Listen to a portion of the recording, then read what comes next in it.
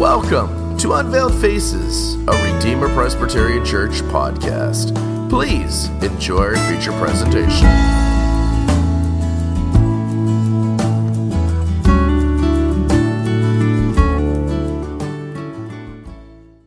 So please turn to our passage today. It's the same passage that we focused on last week as well, John chapter 15. We're going to start at verse 9 and work our way through verse 15. So John 15, verses 9 through 15. Go ahead and stand.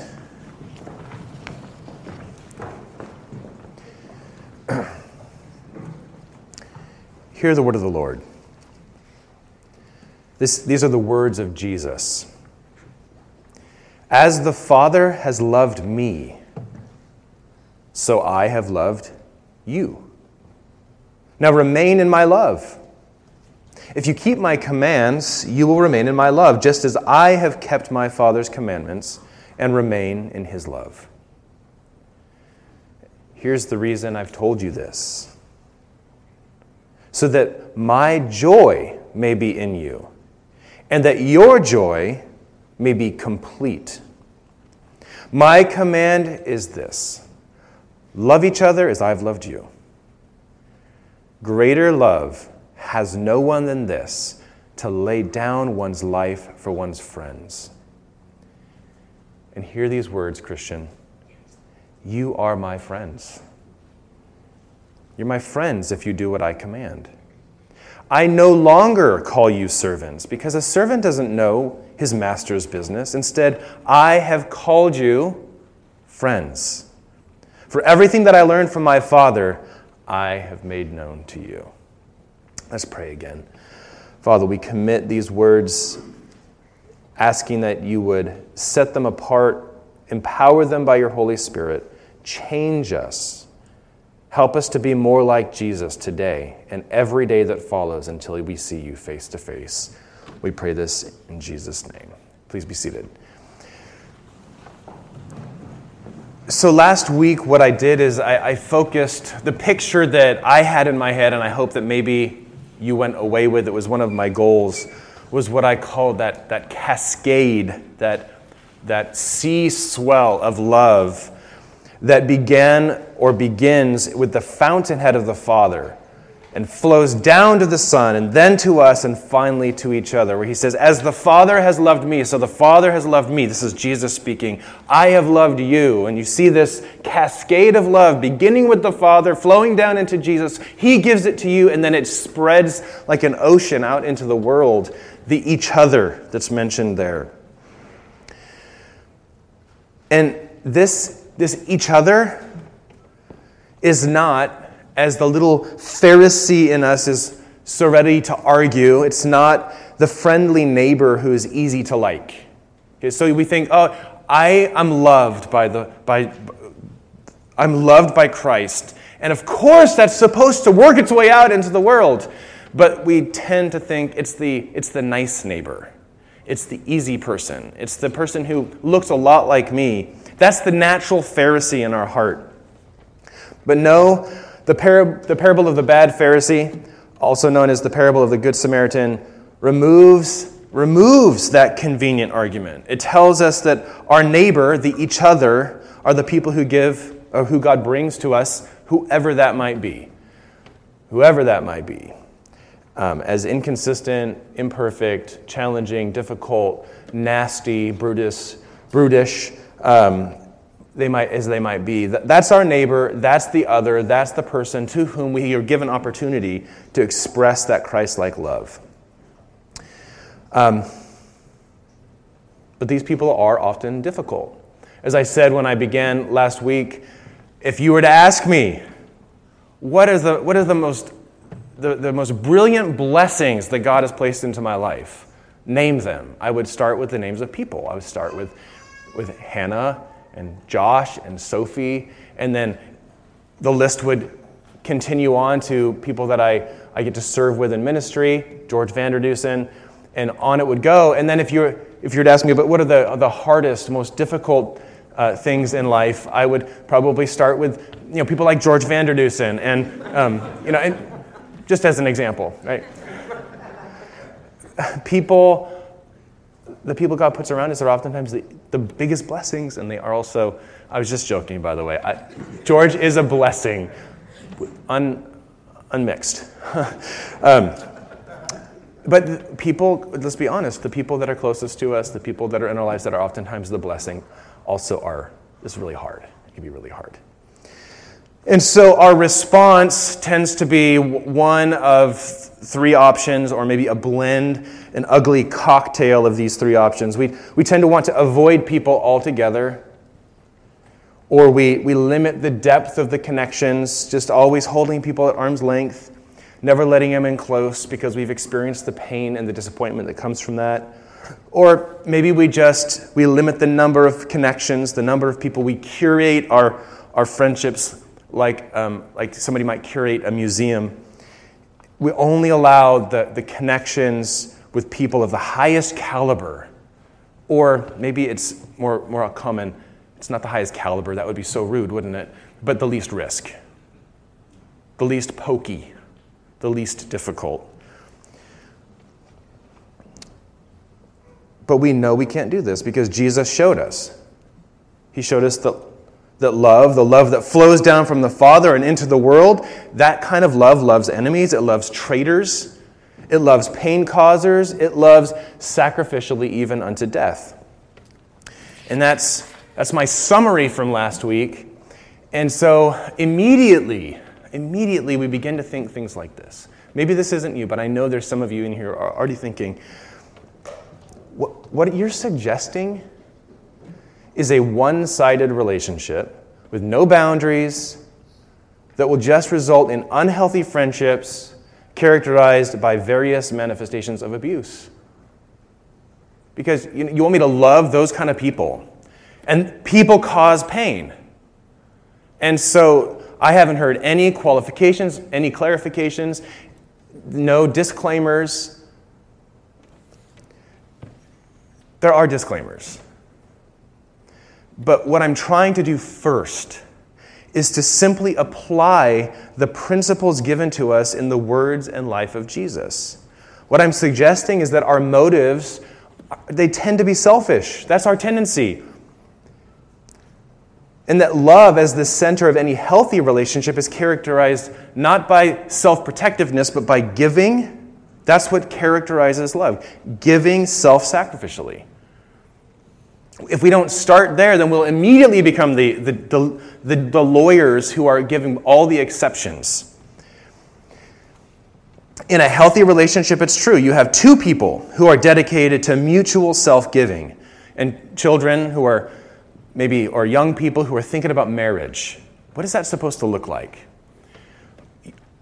Our tendency, because we go the wrong direction, is to say, I want to find somebody who will fulfill me, who will satisfy my needs. And that's true, and that's fine in its proper place, but that's not where we should go first. Where we should go first is marriage. Healthy marriages are two people coming into a covenant relationship with the intention and the eagerness to mutually give, to mutually sacrifice. And can you see how that's far better? Instead of what our world says, come together so you can both receive, so you have two demanders.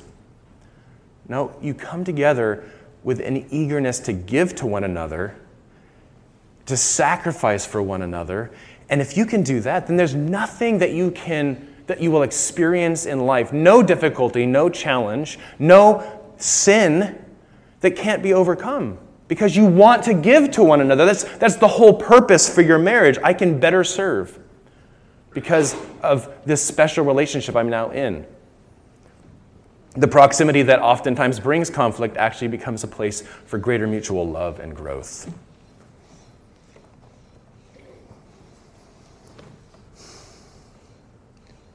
Even in a fallen world and fallen relationships with sinners involved, when the giving is one-sided, when all of that is true, the answer to selfish people in relationships is not to become one yourself. And that's what we really need to guard against. We go, there's so many selfish people, they just cause pain, and so you know what you do? The response is to become one. That's not the answer. Friendship must begin with love, and love gives and sacrifices. It may be, and here's a soft disclaimer, it may be that a relationship does need to change, or be limited, or end, because one person in it is living and acting in such a way that the relationship is harmful. To you, to them, to both of you. God makes provision for us to avoid being unnecessarily damaged. We can defend ourselves when violence is threatened, and that includes relational, emotional violence or threat or damage. But and this is something that I mentioned last week, self-preservation is not and should not be our ultimate aim. If self-preservation were the most important goal for the human, then Jesus was an utter failure. Think about that. If you're just supposed to live the safest life with the most personal fulfillment and the least bruising, Jesus failed. Rather, it may be better for the furtherance of the kingdom, the redemption of the world, that you be defrauded, offended, injured, die. How do I know this? Because in numerous ways we see this manifest in the logic of Christ's kingdom, as he showed us, as King Jesus walked through this fallen, ugly, painful world. He told us it's better to be defrauded than to take a brother to secular court, exercising your right to financial defense. Jesus said that. It's better to turn the other cheek and manifest the upside-down nature of Christ's kingdom than to defend yourself against mockery, hard words, painful words, and even physical pain. If your enemy asks you for a cloak, don't assert your right of self-defense.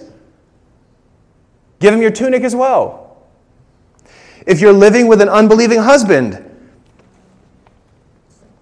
feeling unfulfilled, hurt so frequently by what is said and what is unsaid, by what's done and what's undone, what is the answer? Seek to love him sacrificially in such a way that he will take notice and might be saved.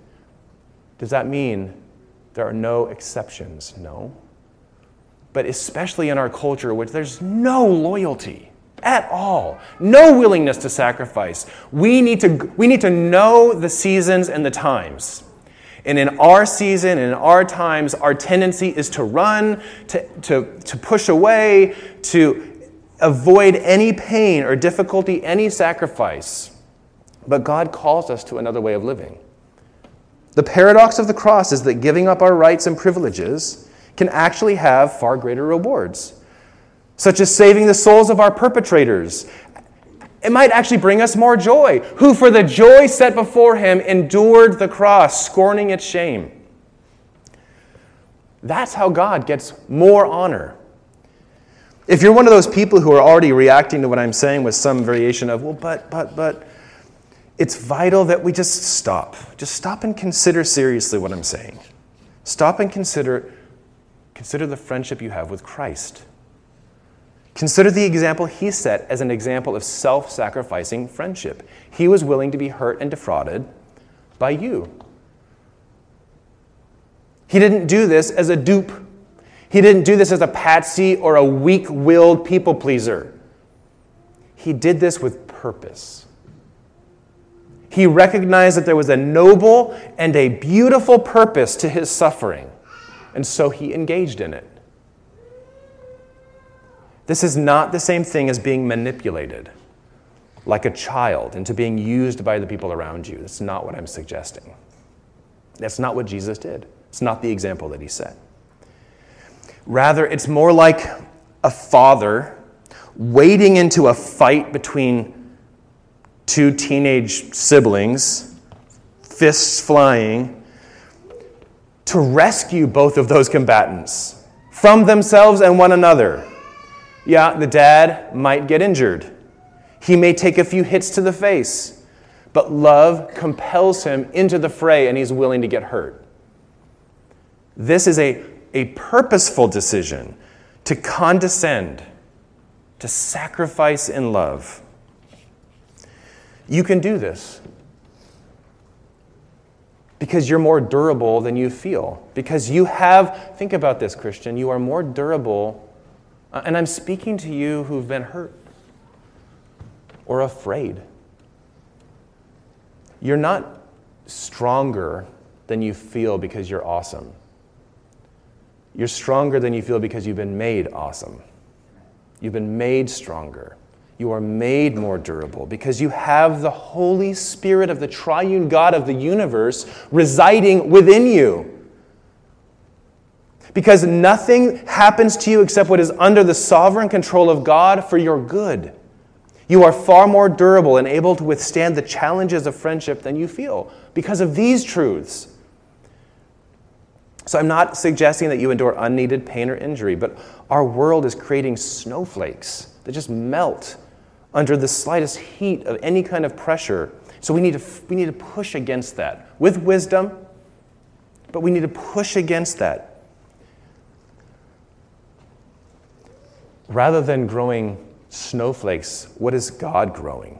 What is our Heavenly Father producing? What kind of children should we expect to see? And when I say children, I mean, yes, those who are younger here, but I mean us, all of us. We are God's children.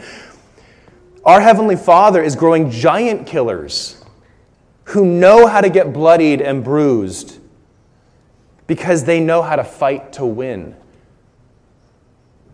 Sometimes we fight for friendships and it means pain.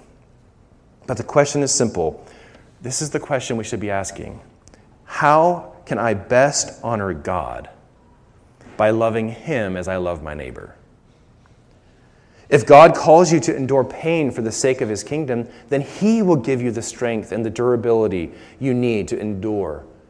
And not just to endure, but to thrive. But this is impossible. It's impossible if we don't get first things first. A cart, as the old adage goes, a cart cannot effectively pull a horse. So if we get things backwards, this is not going to work. You can't live out this kind of love in any relationship, friendship, marriage, what have you, unless you first make friendship with Jesus your primary aim and the primary source of the joy in your life. You all know, what is the chief end of man? To glorify God and to enjoy Him forever. You all know that. Well, okay, now you do. We can apply these two aims to friendship in this way. Friendship with Christ. Friendship with Christ is my chief end in friendship. That's my chief end. I want my friendship with Christ to be my primary aim. And I want contentment in His friendship to flow from that. We glorify God and we enjoy Him. We pursue friendship with Christ and we find our greatest contentment in that. And then the rest, we're set up for at that point. Often our desire for horizontal relationships, though, quickly eclipse our desire for friendship with Jesus. Our desire to be satisfied in the joy of earthly friendships, as good as they are and as good as that desire is and as built into us as it is, takes precedence over finding satisfaction in Christ. And if that's the case, you're getting the cart before the horse. You're not going to have the robustness that you need to be able to live in relationships with all these knuckleheads. It's just going to be impossible. Last time I spoke, I made the point that we are created to live in relationship with others, and this is a reflection of the community that exists between the triune persons, Father, Son, and Holy Spirit. In this sense, we really do need friendship. We were designed for it. But the truth is that all we really need and what we should be finding complete satisfaction in is to have what was secured for us in the work of the cross, friendship with Jesus. Jesus Himself told us that unless we are willing to give up all of our other relationships, all of our other friendships, we could not enter into His kingdom. In this fallen world, there will be times when we will need to give up our friendships because they are seeking or we are tempted to allow them to eclipse our friendship with Christ. We must be willing to pick up our cross and to let our friendships die. If they are, and this is the key, it's not so much, it doesn't start with me. It starts with the question,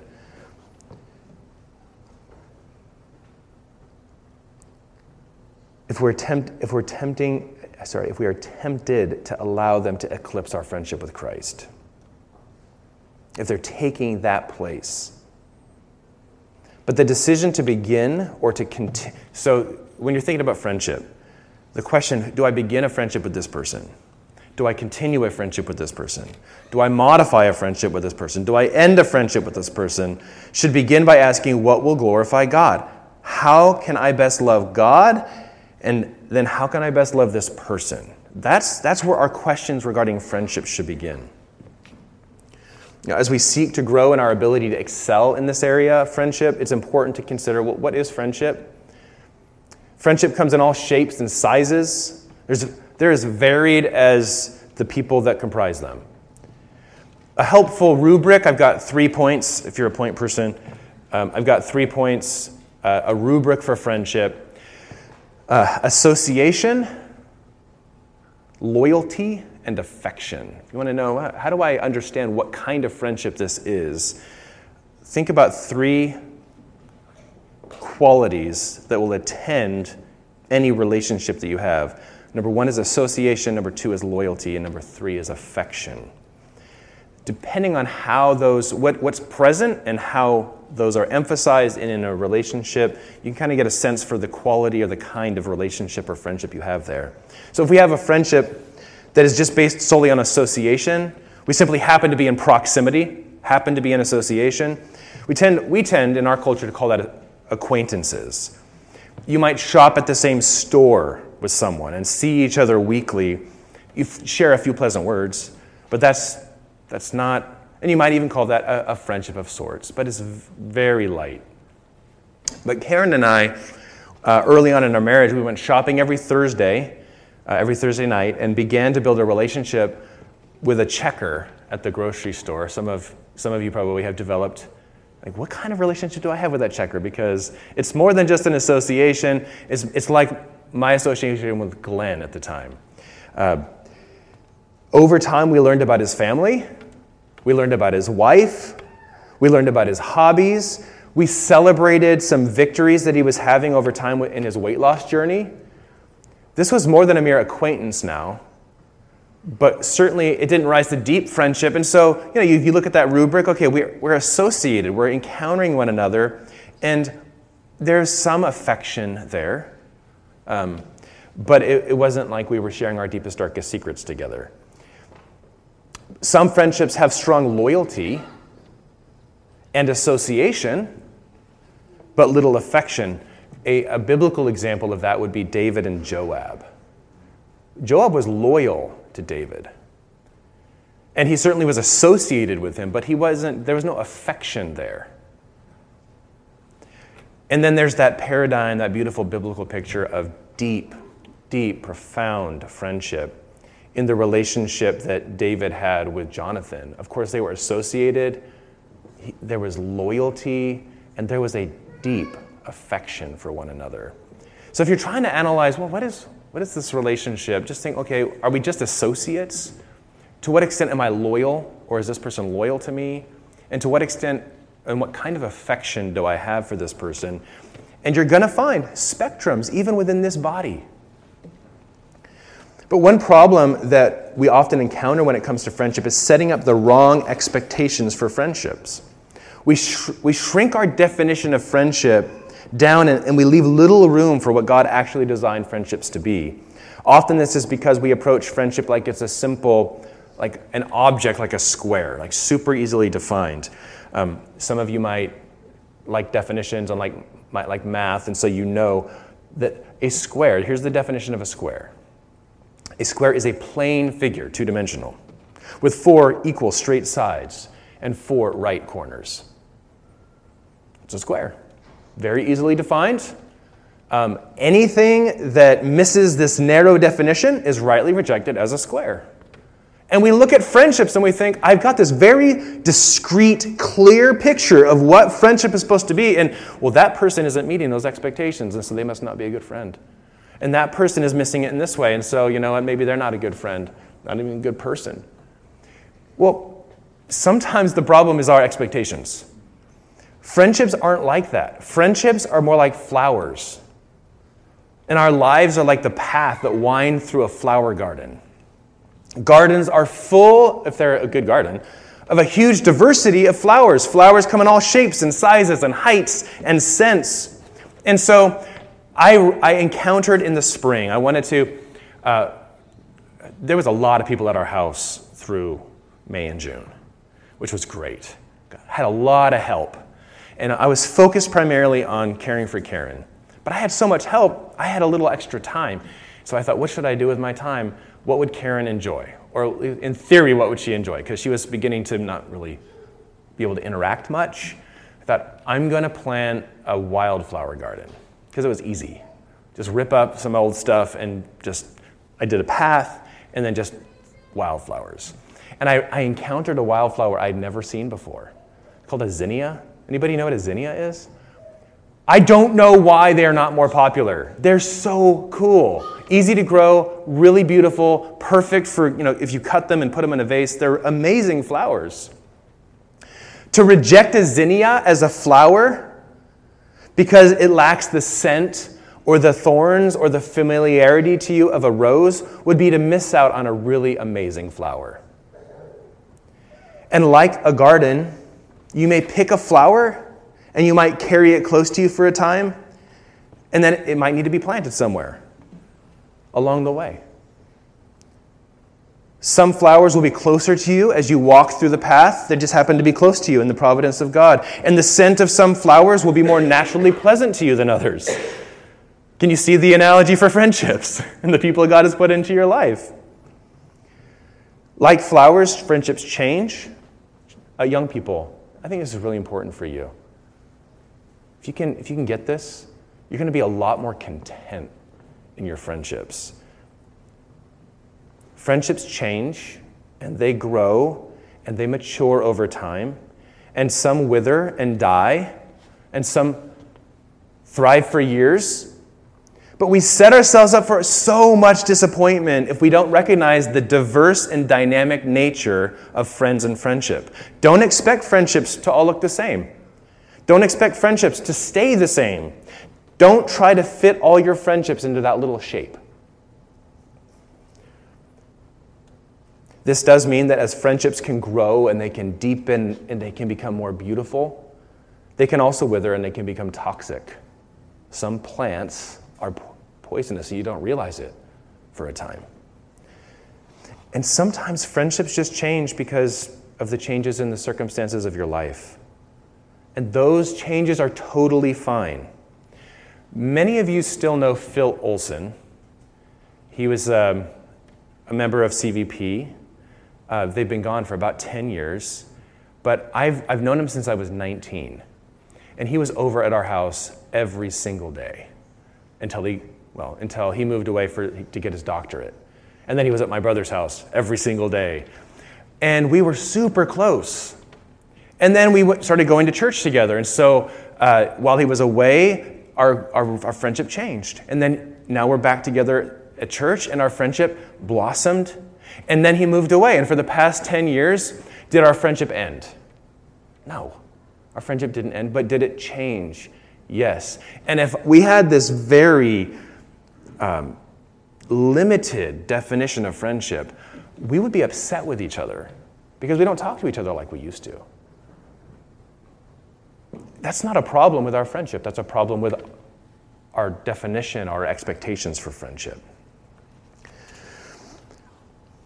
In 8th grade, I tried, my first time ever doing a sport was wrestling.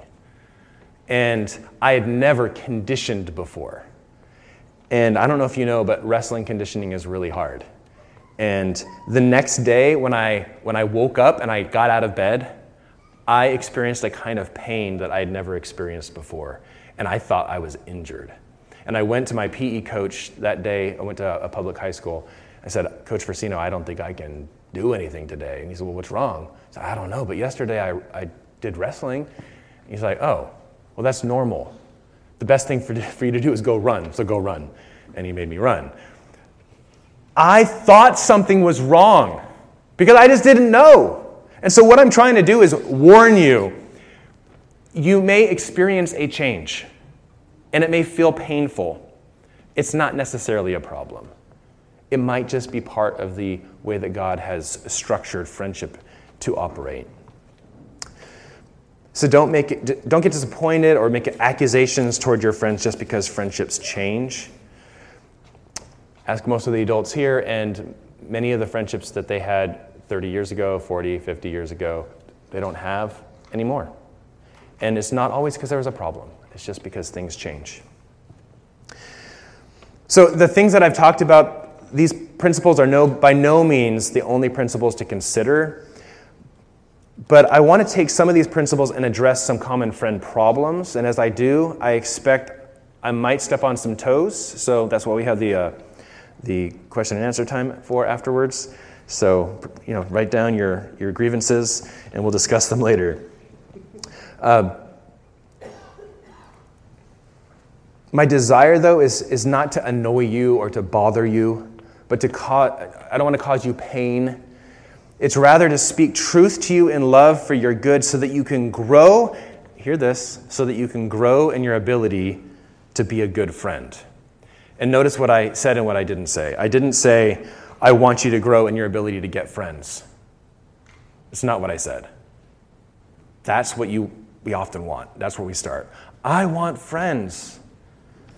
No, I want you to grow in your ability to be a good friend. The difference is enormous. It strikes at the very root of the first common problem. Problem number one, you have no friends. You don't have friends. You don't have any close friends. You feel alone. I'm not here addressing the situation where for a season or a short time you struggle to find friends. Maybe you moved recently and it just takes time. You may be providentially limited in the number or the quality of the people available to you, and it can be really hard in those situations to find friends. What I'm addressing here is the person who over time seems to always struggle to find friendship. If the struggle is consistent, it's not wise to point your finger around at the world. The problem is likely what we see in Proverbs 18:24. Proverbs 18:24 says this: a man that has friends shows himself friendly, and there is a friend who sticks closer than a brother. A man who has friends shows himself friendly. Here's a question to ask when you think about your approach to friendship. Am I interested in getting a friend or being a friend? Am I interested in getting a friend or being a friend? To what extent am I self-serving in my desire for friendship? Am I lacking initiative?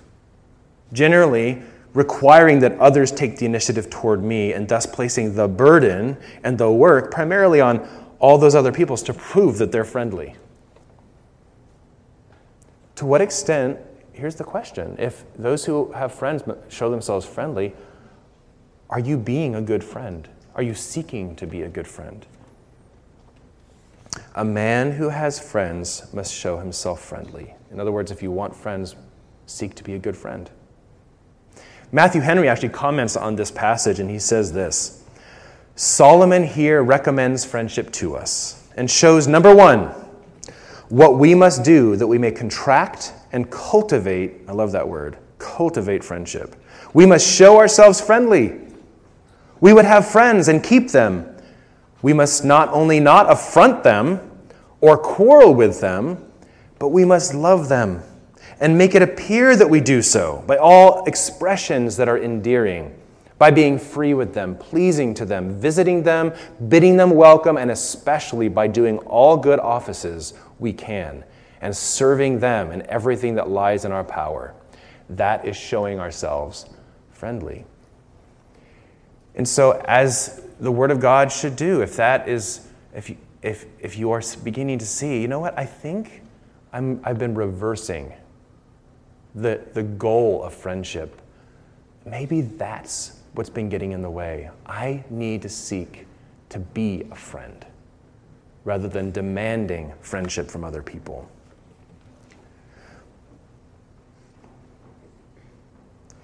Problem number two. Here's problem number two. And this happens a lot in church. So if problem number one, that's not me. Problem number two, see if this fits in some way. I'm content with the friends I have. New people, they tend to disrupt my friend group. I don't have a need for other friends. Is it wrong to be content? No.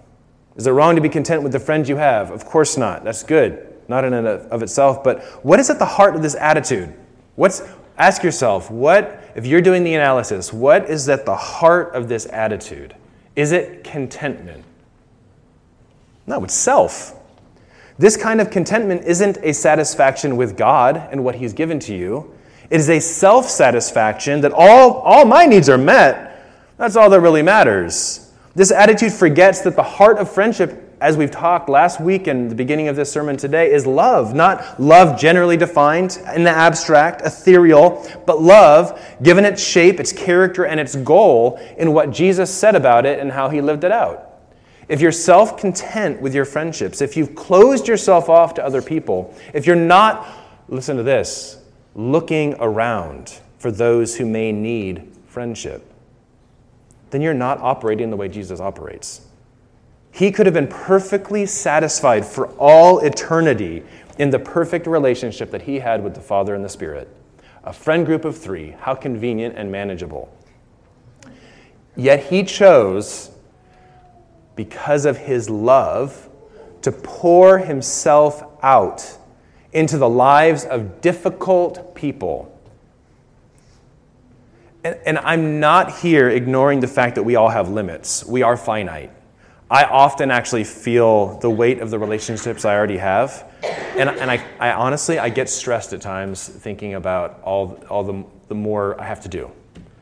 I look out at all of you and I think, well, I failed in so many ways. I hardly know most of you. I recognize that's a failing, and I feel the weight of that. I know we're limited. I'm not saying you have to be friends with everybody in that sense, and it's just it's impossible. But we should be willing to go where God leads. And as we do, we are often surprised at the friendships that do develop and the additional capacities that God ends up giving us, because God never asks us to do something that He doesn't equip us for. So who is God bringing into your sphere, into your orbit? Who have you begun to engage in conversation? Who has need around you for friendship? And set aside the worry, the stress that I often feel. And if God is calling you to serve this person in friendship, then seek to serve them in friendship. Isn't that what Jesus did? Didn't He do that for you? Okay, problem number 3. I never have conflicts with this is problem number 4. Problem number 4, and this one, you might think that's a problem, and now this is a problem. Well, I never have conflict with my friends. We always get along. I never have conflicts with my friends. We always get along. Why would I list a lack of conflict among the problems in friendship? Because the only way you can be in a friendship with someone for any length of time and not come into conflict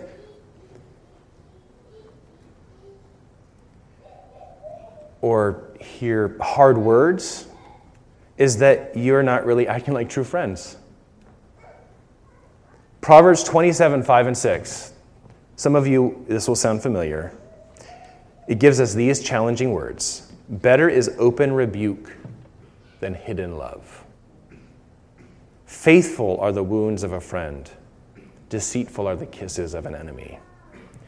Real friends speak the truth in love. Real friends love their friends enough to tell them the truth. Real friends respond to, and this is the response. So a friend gives truth in love with gentleness, and then the response of a friend is to respond to truth even when it hurts, with humility and thankfulness, not with anger or passive-aggressive silence or cold-shoulder gossip. Real friendship is not defined by lack of conflict or lack of disagreement, but by good conflict that is resolved well. If you don't have any conflict in your relationships, if there's never any hard words, you don't have a real friendship. And if you hear hard words and it's just the result is distance, coldness, anger, gossip, you're not being a good friend.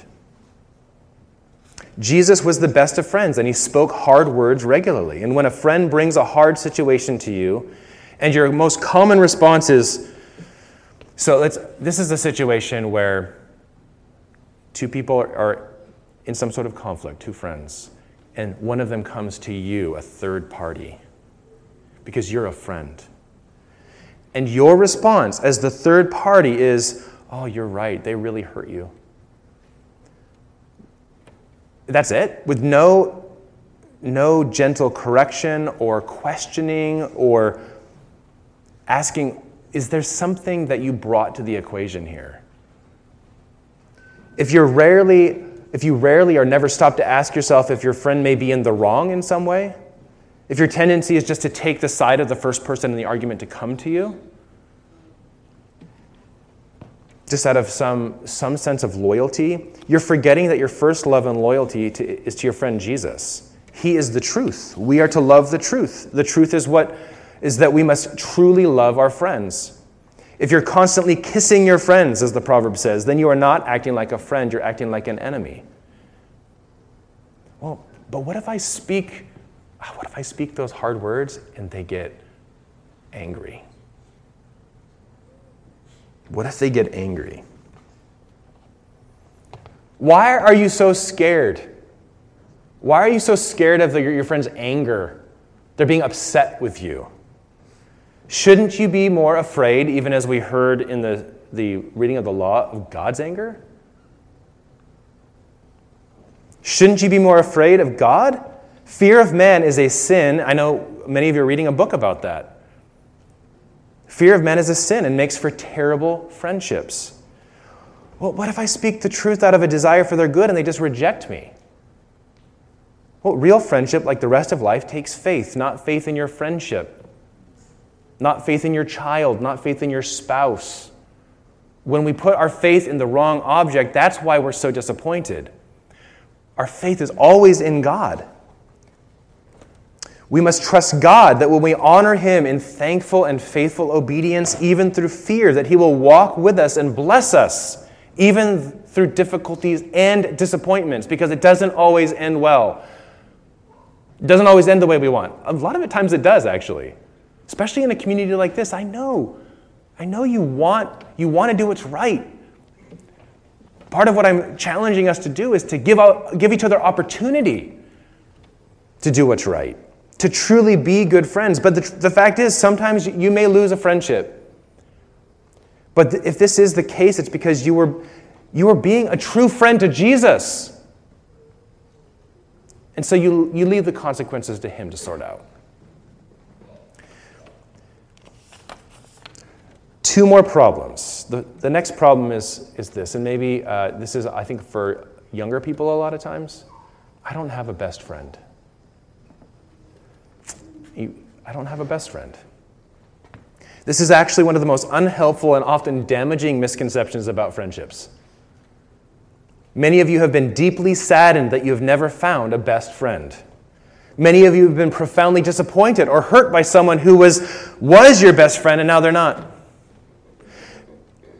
This change may be through nothing sinful, but simply the natural flux and change of life, or it may be because of conflict and sin. But in either case, the relationship changed, and now you're just hurt and you're saddened. That was my best friend, and now they're not. Well, I've never had one. Well, let me destroy this shibboleth. Where did you come up with this idea? Where in the Bible are you told that, you know what, you just need a best friend? If you can find it, I will repent. I'll do so publicly. I've yet, in my investigation of the Scriptures, to find that promise in Scripture, or even that reality. The Bible talks about close friends, friends that stick closer than brothers. But there is nowhere in Scripture that I'm aware of where we're ever even given the expectation that one of our friends needs to be ranked above all of the others. As I mentioned earlier, friendship is diverse, it's dynamic. Lots of different types. Those friendships change. You might happen to have somebody that you can accurately say, they are closer to me right now than probably any of my other friendships. And that might be true, and I'm not discounting that reality. But there's no need to rank your friends so that one always feels super special and another one is outside that status and is trying to earn. Maybe I can, it's like when we used to have speed dial, You wanted to be the number one, right? We treat friendships a lot of times like that. Many people use this as this status, this unbiblical status, as a way to manipulate their friends, threatening to topple someone from their best friend position if they don't do what you want, or using it as a manipulative carrot. You could be my best friend. We don't say it quite like that, but and some of you know, you've seen this in your relationships. And it's ugly, and it's gross, and it's not right, and it shouldn't be expected, and it has no place in your relationship. So if that's happening, it's a sin to be confessed and gotten rid of. Stop looking for a best friend. Stop referring to one person as your best friend. Instead, talk about the special relationships that you do have. Enjoy the variety of friendships that God gives you, some of which are closer and deeper than others. And be okay with the changes that come over time. If you avoid this pitfall, you'll find that you're a better friend and your friendships will be better. That burden will just be released and you can just enjoy what God is giving to you. The last problem often encountered is this. Why do friendships have to be filled with so much drama? Well, I know this has to do with how I'm defining drama, but here's my claim. Friendships don't have to be filled with drama. Contrary to the music and the movies that we often are ingesting, contrary to Instagram, to Snapchat, to Facebook, TikTok, YouTube, I'm sure I've missed some of the more popular ones nowadays.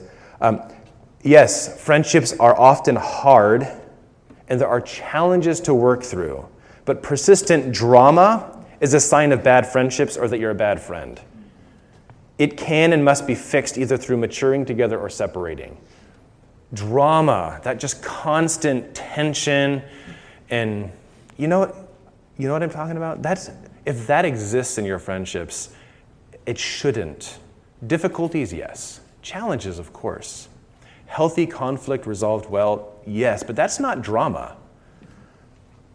If you're telling yourself that drama is normal, that means you don't know any better because you've surrounded yourself with poor friends or you don't want to change and are using it as an excuse. Some people just like drama. Maybe you kind of like it.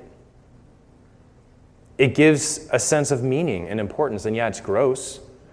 But why do you think it's so common? Because when you're not getting your sense of meaning and purpose, when the story that's unfolding in your life looks dull, we will try to find it in the wrong places. You should be seeking to build friendships on character. Building friendships on character. What do you see in that person? What do you see in that person that they could grow into? That you could help water? It doesn't mean you're only, like we talked about not curating friendships, but as you are looking for those deeper friendships, focusing on character is really important, but it can also be the character that you, like God when he looks at you, he knows the story as it's going to unfold and he sees the possibility and the beauty as you grow.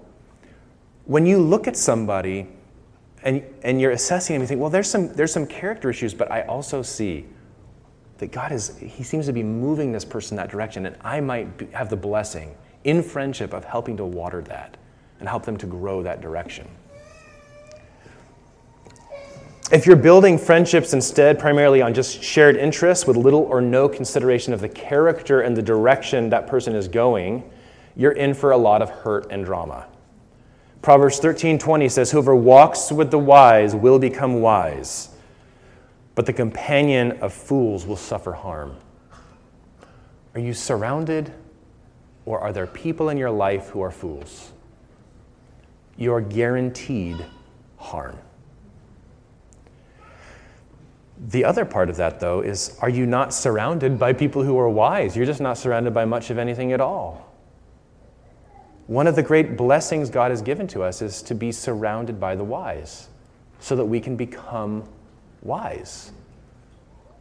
Let's pursue those kinds of people together. Let's pursue becoming those kinds of people together so that it's not hard to look around and think, I'm just surrounded by this abundance of opportunity. I just can close my eyes and the first person I hit at RPC is going to be somebody who, if I'm around them long enough, I'm going to be more like Christ. 1 Corinthians 15:33 says this about friendship. Don't be deceived. Why does a father say something like that? Why does a pastor say something like that? Don't be deceived. Because you're likely to be deceived. This is a common area of deception. So if you hear the words I'm about to say and you think, well, that's not a problem for me, guess what you're doing? You're deceiving yourself. Don't do that. Do not be deceived, Paul says. Bad company ruins good morals. Oh, they're not having that influence on me. What have you just done? Come on, Christian. Don't deceive yourself. Don't deceive yourself. The friend you choose to spend time with will affect you. To deny this is to argue with God, not me. Paul tells us to not be deceived because we're really good at deceiving ourselves. So when you look at the people you are spending your time with, old, young, doesn't matter. Do you like what you see in the people you're spending time with? And when I say that, I don't mean in your flesh. I mean when you consider the kind of man or woman, regardless of how old you are, you could be in your 60s or 70s, and you're still growing. We should be growing like Christ, growing to be more like Him. Who is around you?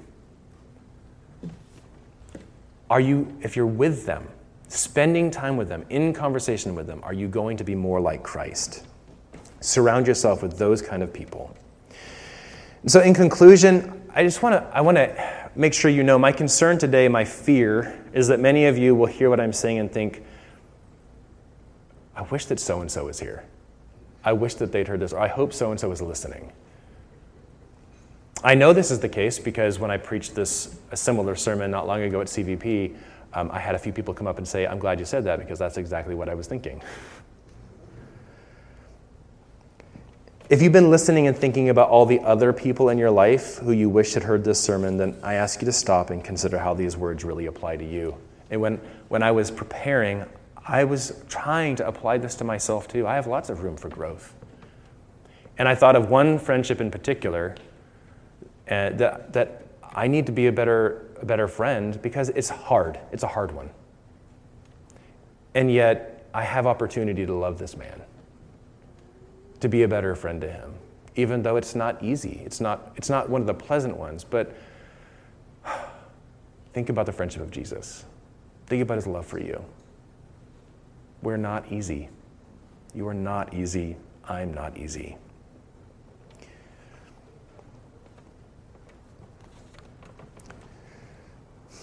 I want to remind you that I'm trying to be faithful to God as your friend by just seeking to speak truth in love.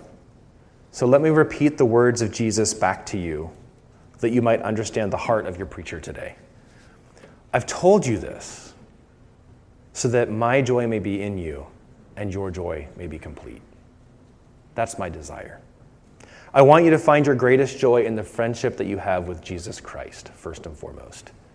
And flowing out from that, I want all of our other friendships to produce what they were designed to produce, deep and growing joy. When we pursue and engage in friendship the way that Jesus did, as difficult as it often is, what he gifts us with will be joy. Let's pray.